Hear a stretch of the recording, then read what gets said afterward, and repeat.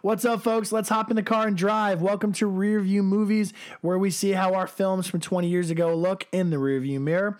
I am the popcorn guy, Scotty Williams, and joining me, as always, is our movie buff, our genius of film, our cinephile extraordinaire, Trevor Kirkendall. How are you today, sir? Well, geez, don't sell me so high.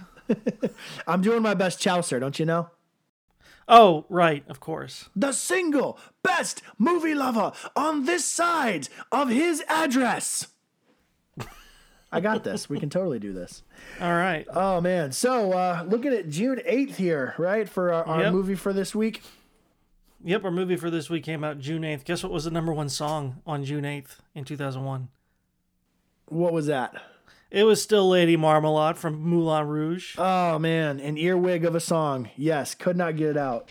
I told you last week that song didn't go away for the longest time. It was everywhere.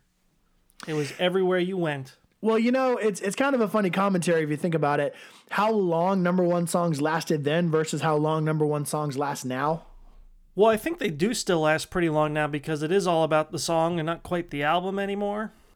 So you do still see these songs that end up staying number one for quite a long time. I haven't looked at charts lately, but maybe it's changed. But back when I used to kind of keep track of that stuff, I noticed that things were tops for 10, 12, 15 weeks. Yeah. Sometimes. So. Hey, fun fact. June 8th is actually the birthday of one Mr. Kanye West.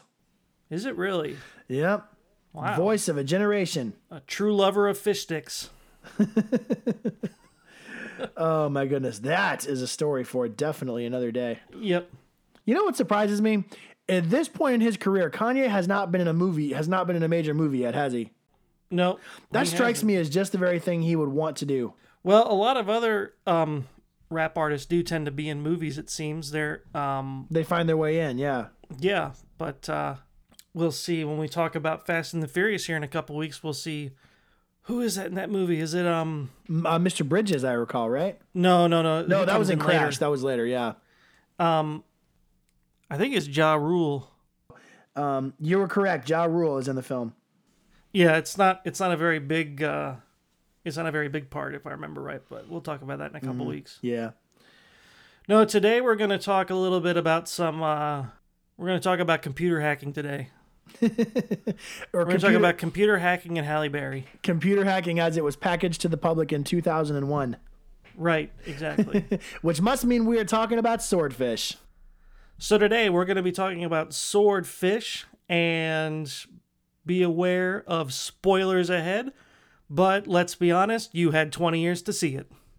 It was directed by Dominic Sena. It is about a covert counter-terrorist unit called the Black Cell, led by Gabriel Scheer, and he wants the money to help finance a war against international terrorism, but it's all locked away, and Gabriel brings in convicted hacker Stanley Jobson to help him. By the way, you know none of that until 20 minutes left in the movie. Yeah, I know. Very disorienting at first. This movie stars John Travolta, Hugh Jackman, Halle Berry, Don Cheadle, Sam Shepard, and Cameron Grimes. No, good cast. Great cast of folks there. Great cast of folks that must have been a lot to pay because the budget for this film wound up at $102 million. That's quite a bit amount of money, quite a bit of money to make a film that actually opened at number one in the box office, but only made $18 million in opening weekend. Domestic gross of $69 million, international $77 for a major money back, and then a little bit at $147 million. The Rotten Tomatoes critics absolutely tomatoed the heck out of this, gave it a 25. The audience gave it a 59, with a summary that says Swordfish is big on explosions, but critics dislike how it skimps on plot and logic. Also, the sight of a person typing at a computer just isn't that interesting. Well, they find... Yeah, who would have thought? Right? Well, they find ways to make it interesting, let's be honest. Spoiler alert and PG-13, but they find ways to make that interesting.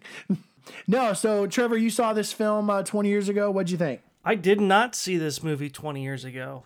You did not? I didn't go to this one in the theaters. I don't remember when I saw it because I'm pretty sure that when I rented it, I fell asleep watching it.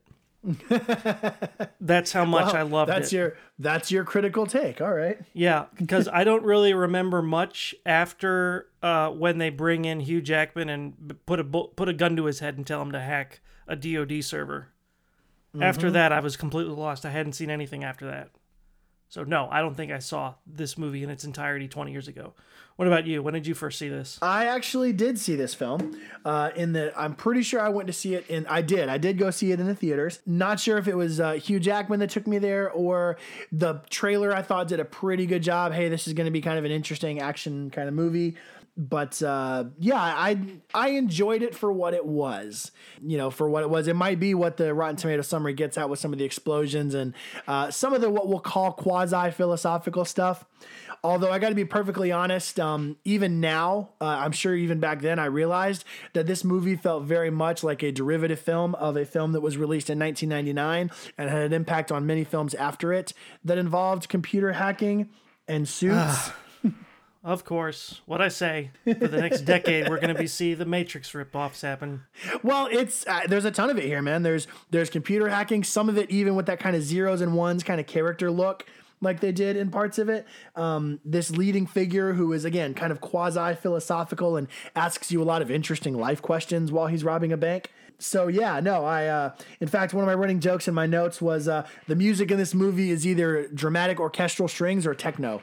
So I'd like to open our discussion with this by mentioning the fact that the movie opens with Travolta in a coffee shop, and he is describing the plot of a movie that is 1,000 times better than this. And everything that he's saying about this movie, Dog Day Afternoon, everything that he's saying about it is basically describing all this movie's shortcomings. So it really lets you know right off the bat what you're in for, and you're in for a big steaming pile of it. So... But then we go over across the street to the bank, and it's actually a pretty tense opening, I won't lie. Yeah. They actually do a fairly decent job getting that done. But then you have the explosion, and some innocent lady just blows up. Like... that you're exactly right. In fact, one of the things we talked about last week, I said that it kind of bothers me when movies give you way too much setup and spoon feed you too much before they throw you in.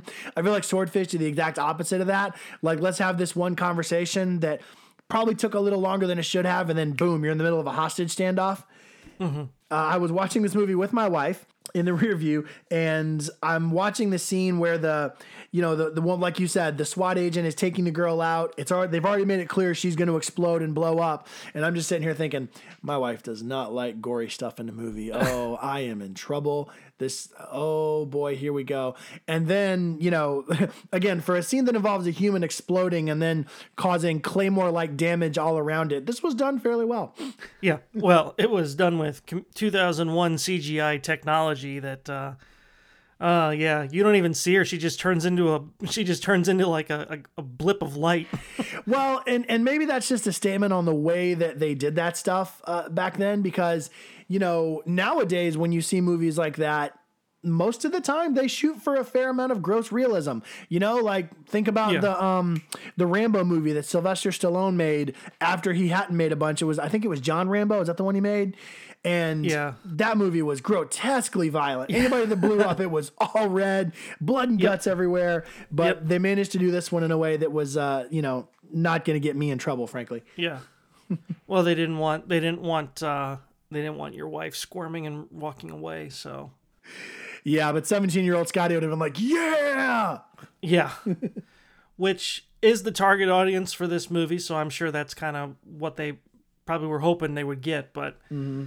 But okay, so after we have this little bit of fun in the bank at the beginning, then we jump back 4 days, I think it says. Yep. And we meet Halle Berry and Hugh Jackman. Actually, I should say we meet Halle Berry's legs. Yep. We meet Halle Berry's backside. Yep. All we know about her character is that she's going to be objectified by the director in this entire film. Yep. She gets the Megan Fox treatment, absolutely. That is just... They don't let her do anything at all. I mean, she just comes into this movie and she's there just for eye candy, complete eye candy. And they don't even... It's not even like with Megan Fox, because at least her character was somewhat useful And had stuff to do in yeah. Transformers. In this one, she's got nothing to do. I mean, they try to throw this little red herring in there later on that she's working for the DEA, but even that's just kind of like, that doesn't make any sense at all, even when it happens. And it winds up meaning very little in the end. In fact, Yeah. I took a note of that. I was like, man, it meant nothing. They mention it once when she just happens to be in her lingerie.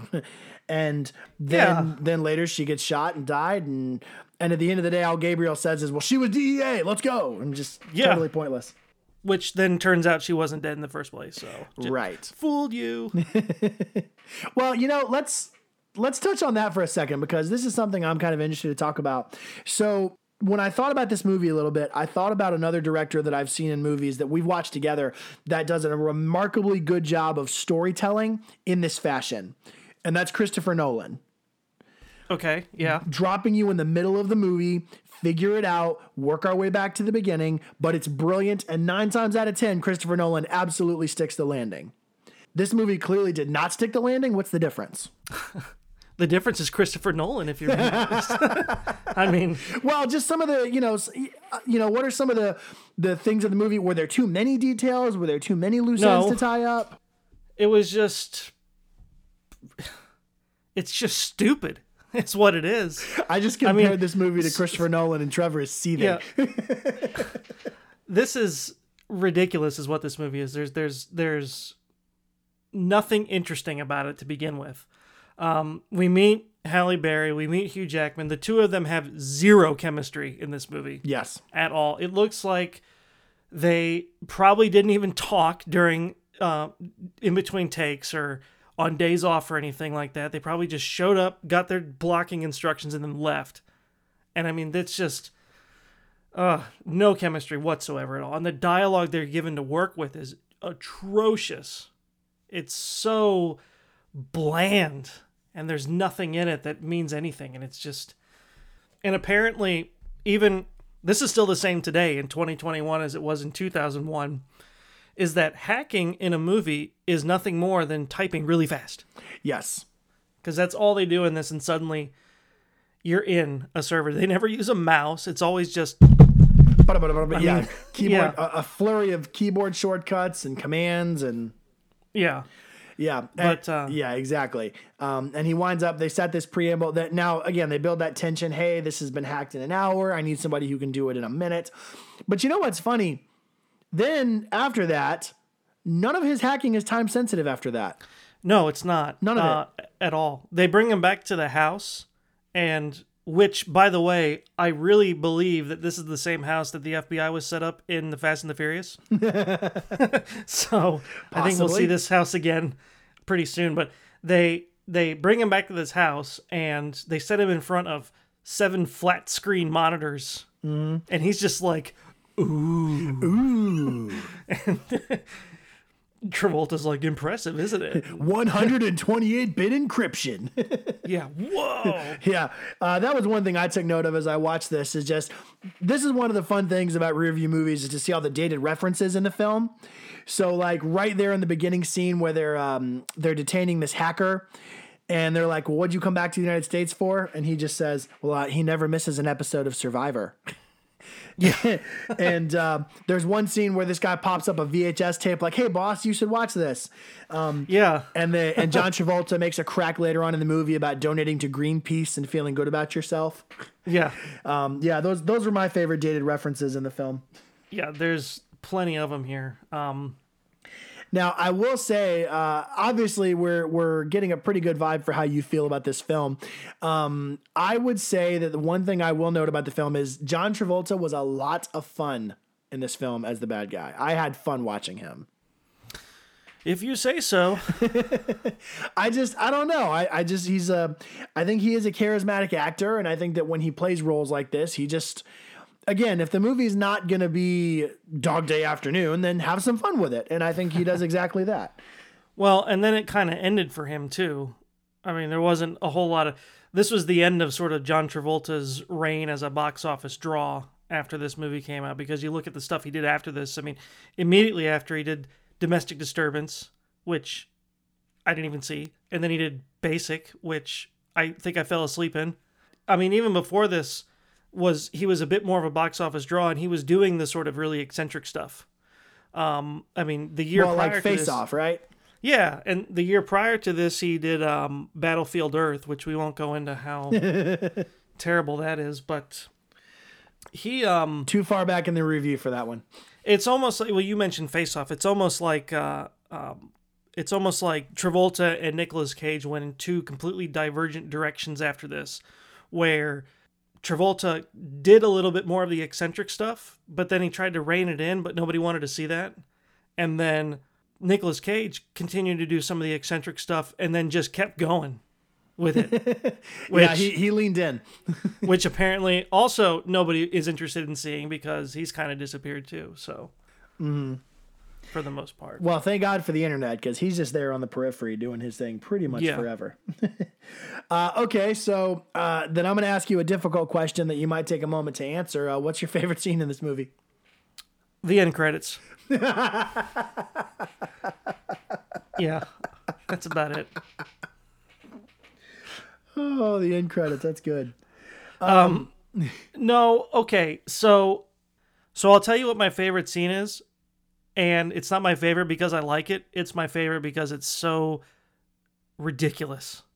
And that's where Hugh Jackman tries to escape Don Cheadle by jumping down the hill. And then Don Cheadle decides the best way to follow him is to jump down the hill again. Do the exact same thing, yeah. And then a third guy does the exact same thing. So then we spend the next 60 or so seconds watching these guys tumble down a hill. Through a randomly placed tarp. Yeah, I mean, it is like, it's clear that this wasn't done by them, that it was done by stuntmen. It's clear that it wasn't done outside. It was done somewhere inside on a set. And then at the very bottom of the hill, what happens? The FBI agent just shows up in the car. So all that was completely unnecessary. All Don Cheadle had to do was turn around and get in the car, and he would have been down at the bottom of the hill at the exact same time. Mm-hmm. That's the worst scene in the movie for me, and the best scene in the movie because it's so terrible. But I mean, the editing's terrible. Nobody gets hurt. I mean, I know, okay, like plenty of times in movies, things happen where these people go through crazy things and they don't get hurt or they don't die. So I'm not discounting that, and I won't hold it against them too much. But I mean, not a scratch on them after falling down a hill. I mean, you'd think there have to be some bit of realism to that. With quite a bit of tumbling and quite a bit of like changing of direction and landing on knees and elbow. Yeah. And again, when Heather and I watched this film, she just says, "Why is there a tarp there?" Yeah. I said, that's a great question. Maybe the tarp is there so maybe the tarp is there so they could say, well, that's how they didn't die. Half of the ground was pretty smooth. Like, again, maybe it's a California thing and there's just hills in California covered with tarps. Someone in California should clear this up for us. I don't know. Yeah, for real. I've been there. I didn't see any tarps. I didn't either. I also like the fact, did you happen to see the name of the program that Hugh Jackman was using to hack? No. Worm Generator Tool version 1.2. Yeah, because that's what hackers use. Something quite that obvious. Somebody had to create that and use it in this movie. Well, I think what's funny about that is, because again, around the year this movie is being made, the internet is there's not nearly as much knowledge about the internet as there is now. It's not nearly as mainstream. And so like, I remember being in a computer class where they taught about, different computer viruses, and they literally said like 3 of the words of the viruses, back to back, like a worm wrapped in a Trojan horse, like almost like to say, here are the words that about viruses, kids. He's going to do all of them. Yeah, exactly. Again, trying to take something as sophisticated as computer hacking and package it for the general public in a way that looks interesting. Well, and you mentioned that after he hacked the system in 60 seconds, that time never becomes a factor again. And they do show him at that computer with 7 monitors a couple more times, but there is like a montage that they do later on where they show just a couple of scenes and he's not sure what to do, so he's pacing around the room and he's talking to the screen and everything like that, and they show us images on the screen, but I mean the whole montage is terrible because you as the audience have no idea what's going on.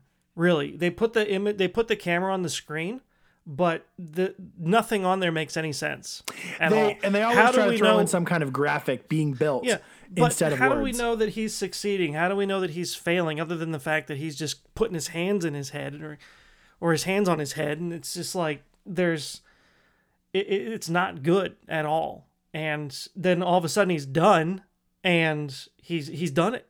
It's over. I mean, it's just ridiculous. And well, speaking, and then that, as soon as he finishes that, then it's all done. Now we have to create some more tension because we still got another hour left in this piece of crap. And so Travolta comes in, he goes, "Let's take a drive." And he goes, "Why can't we talk here?" And he goes, "Because we shouldn't." You know why they shouldn't? Because then the epic car chase couldn't happen. Yeah. And it's like the boredom in this. Isn't that the one where John Travolta like stands up and like does the Jesus thing with the guns and Yeah. And I mean, the boredom level in this movie is already really high, so we have to kind of throw in a random car chase anyway. Yeah. I don't know. And we're only 2 years removed from the 1990s at this point, but in 2001, cars still blow up when you shoot them. So. Yeah, if there's anything we have to applaud about how things have progressed over time, movies have become more realistic in their depictions of things, for better and for worse. In their depictions of exploding vehicles. Well, not only that, but gasoline trails and how they instantly lead to massive explosions. Right, yeah. Well, I think that this movie really does a disservice to everybody watching by leaving us in the dark as to who Travolta is for way too long. Because even you mentioned when I read the summary at the beginning that all the stuff in that summary isn't revealed until there's about 20 minutes left in the movie. Yeah. And so they leave us in the dark for too long. So he's like, we see Sam Shepard as a senator toward the beginning of the movie. Then he flies out to him as he's fly fishing, and he kills him. Yeah, totally disposable character. Yeah, but at the same time, he's saying, well, you work for us. And it's like, okay, so he works for a senator, so what's he doing? Well, they're not telling us. And then when you finally do find out what he's doing, and that he's working as a covert counter-terrorist, now his plan makes no sense at all. Because what is the idea is to hack into this government computer and steal $9.5 billion that's sitting there so that they can fund counterterrorism strikes across the planet. Yes. They're trying to save American lives. Yeah. On behalf of the U.S. government. So what country was that chick from in the beginning of the movie that got blown up? America. Ah. Yeah, so... I reckon there's a bit of a plot hole there, huh? Well, and the other plot hole is the fact that he's stealing from the U.S. government so he can bomb terrorists for the U.S. government. You would think the U.S. government would just give him the money. Yeah, you want $9.5 billion to go bomb terrorists? Sure, here you go. I mean, well, and let's be honest, the government would give him the money. That's true. Well, I mean, the other thing that is important to note, too, is that this is also June of 2001, so we haven't hit the world-changing event. Yeah. And had this movie come out a year later, it would have been taken in a completely different light, because in June of 2001, I mean, Americans did not think the terrorist states were a threat. I mean, overall, I mean, sure, it was in the mind, but no one ever thought it would come here. And no one would ever thought that America would have to go out and take care of it. But, I mean, Travolta gives this impassioned pro-American speech at some point in the movie, and it would have had a whole different meaning a year later. Yeah. Well, and again, in teaching the subject of terrorism to my kids, and especially about that, September 11th, I've told them before, and this is going to sound terrible to say this, but it really does feel like terrorism was back page news in our generation before September 11th. Yeah. Like, there was the Oklahoma City bombing and the Cole bombing, but honestly, the rest of it didn't become part of our daily vernacular like it did after 9/11. Mm-hmm. Heck, I remember one of my favorite musical bands was Disturbed at the time, and Disturbed did a video for their song Prayer, and there was a part in the song where the lead singer was going to be walking through cities with crumbling buildings, and because it came out relatively quickly after 9/11, they had to scrub it. They took it out, yeah. Yeah, they were incredibly sensitive. There was a lot that got taken out of things. or movies that got pushed back because of 9/11. Yeah, but you're 100% right that this movie, had it, like you said, come out a year later, heck, even 6 months later, would have been taken in a completely different context. And they may have had to switch the plot around. Well, let's do that. Let's have that fun for a second. Let's play movie makeover. How would Trevor make this movie watchable from a plot perspective? He wouldn't have made it. Let me say that. How would Trevor make this movie more palatable from a critical perspective?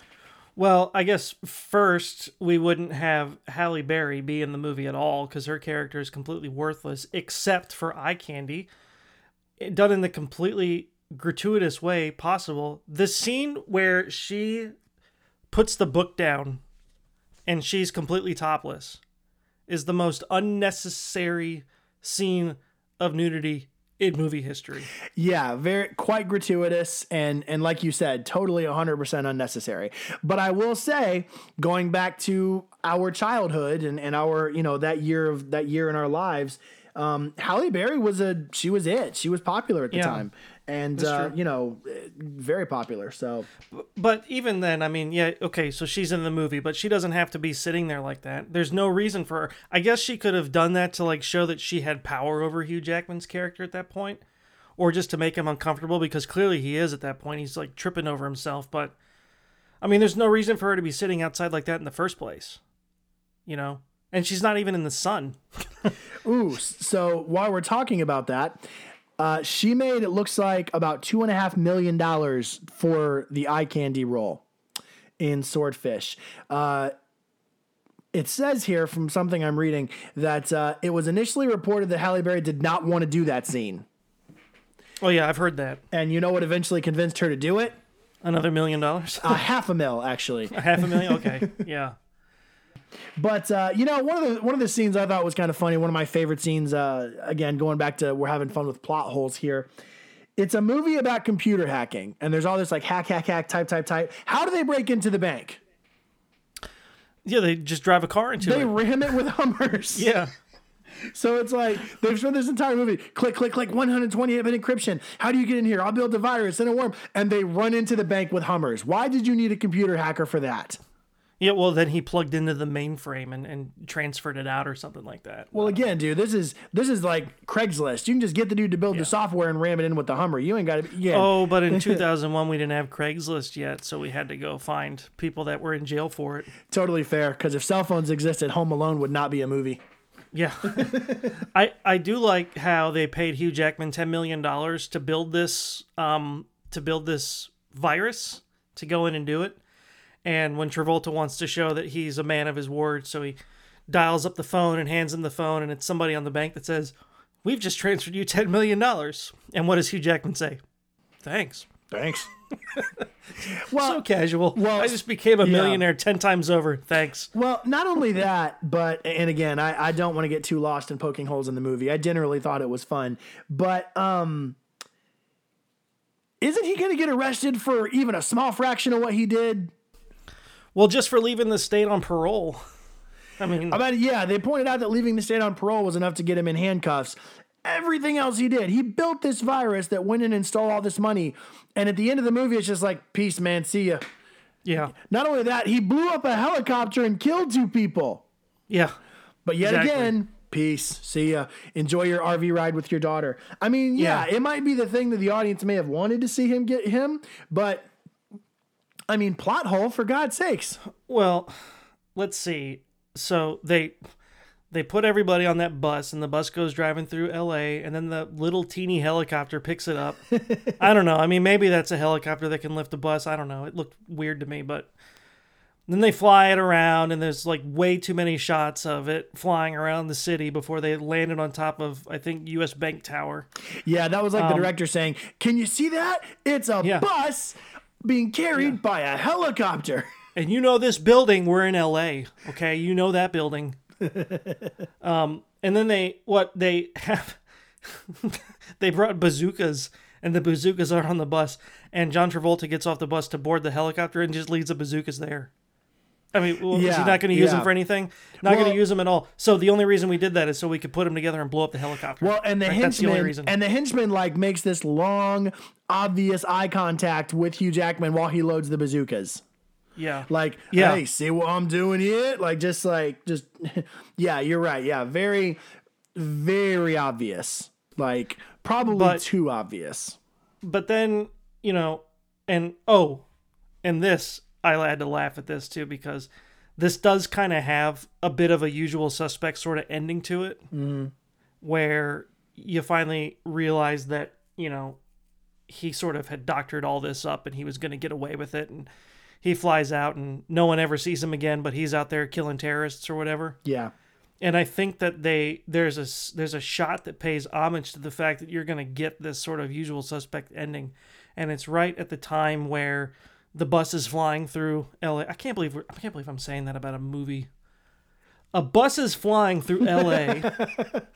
Well, you remember they had some fun with that in a scene where the guy's like, "It's not on the street anymore, sir." Yeah, it's in the air. It's in the air. Yeah, but okay. So the bus is flying through LA, and it crashes into a building, and there's like a meeting going on in there, and the guy turns to the window just in time to see the bus coming to him, and he drops his mug from his hand, and it actually gives us a shot, an overhead shot of the coffee cup dropping to the ground and breaking. And then I think it shows us the coffee mug breaking on the ground.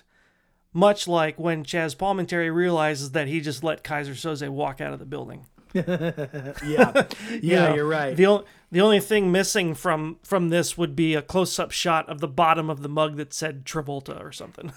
Yeah. Well, not only that, but I think that this movie attempting to be fourth wall and break some fourth wall points, because again, you go back to that first conversation in the coffee shop where they're talking about Dog Day Afternoon. Travolta says, like, hey, well, everybody wants the happy ending.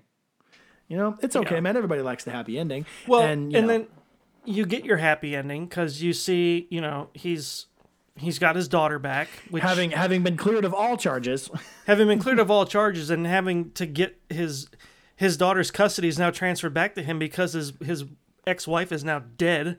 I mean, do you think that was convenient? And they also, it's kind of funny, they also didn't really do a good job answering. I mean, did he actually get the $10 million? I mean, well, obviously he did, because he's got this RV and he's driving around the country in it, but wasn't he talking about how, you can't kill people for money? Yeah. And now he got Travolta's $10 million. I mean, is that not blood money? Oh, he took it. He 100% took it. He's like, I don't like this, but 10 million, okay. Well, again, so that goes back to that character. Like, was that character supposed to be a good guy? Because, again, the character jumps in the plot for one reason and one reason only, to get his kid. Yeah. And they make that very, very clear when Halle Berry brings up, have you talked to Holly recently? And, and Hugh gets really ticked off and throws her out. And you're like, man, who's Holly? And it becomes very clear throughout most of the time, he's not here because he wants to be here. But so is he a good guy? Is he a bad guy? He does there. Okay. So a little bit of praise here. There is, and he does have an arc. It is pretty well defined. He's doing this to get his daughter back, but now he's got another kind of ulterior motive because he sees what Travolta's trying to do and he wants to stop him, not because he doesn't want to stop terrorists from getting killed, but mostly because he just doesn't want more people to die. And that's what Travolta's doing, is he's killing people to get his way. As we said, he's killing Americans to save Americans. Right, exactly. And that's ridiculous. So, yeah, he doesn't want to see any of this happen, but he still got paid. So, screw my morals. I'll take $10 million. Well, no, me and my daughter will take $10 million. And again, the morals of I'm doing this for my child, if you're a parent, I'm doing this for my child. It's totally okay now. Well, and that was $10 million stolen dollars. And so, okay, well, you deposit $10 million into an account, I think somebody's going to notice, no matter what privacy laws say. Hey, you want to talk about things that we didn't understand that movies try to communicate to us in a way that makes sense? You think hacking is bad? Imagine the magical Swiss bank account. Where's anytime money's going to be hidden? Where's the Swiss bank account? Overseas bank account, foreign bank account. We can't go get foreign money. You know, like I think if I put $1 in a Swiss bank account, it'll be 10 million in 5 weeks. That's the way I feel based off what they've told me. You can't deposit $1 into a Swiss bank account. I need a computer and 6 screens. You need hundreds of thousands of dollars to put into a Swiss bank account. And it's got to be sent over with some magic code word. And yeah. I mean, I guess it is a happy ending too, because Travolta killed a terrorist. So, and they kind of tell us a little bit more as the movie fades out that, you know, oh, this is the 4th terrorist in 3 weeks. So just because I want to hear you describe this in a funnier way, obviously Trevor felt a certain way about it 20 years ago. How did Trevor feel about it on the second viewing? Hated it. Really, no, for me, I mean, yeah, okay, I can give a little bit of a praise for how Hugh Jackman developed as a character throughout the movie, but really nothing redeeming about this at all. It is a bore, unless you want to see cars blow up, Hugh Jackman typing on a computer, and Halle Berry wearing next to no clothes or no clothes, then sure, this is your movie, you know. But other than that, this was a waste of my 2 hours. And I'm not gonna say, oh, I want to sue someone to get that back, because I know people that say that. You know, I watched the movie, I knew what I was getting into. Yeah. Because I fell asleep when I watched it, and I read the reviews, so I knew that it was probably not going to be something I enjoyed. Because I tend to agree with reviews more often than not. I think I'm in the minority on that one, but yeah, this is 1 to 10. This gets a 1. I mean, this is it's not quite painfully awful, because I didn't want to pull my eyes out watching it. But it's pretty bad. It's pretty bad for me. And how did you feel about it? So I will say I liked it about the same.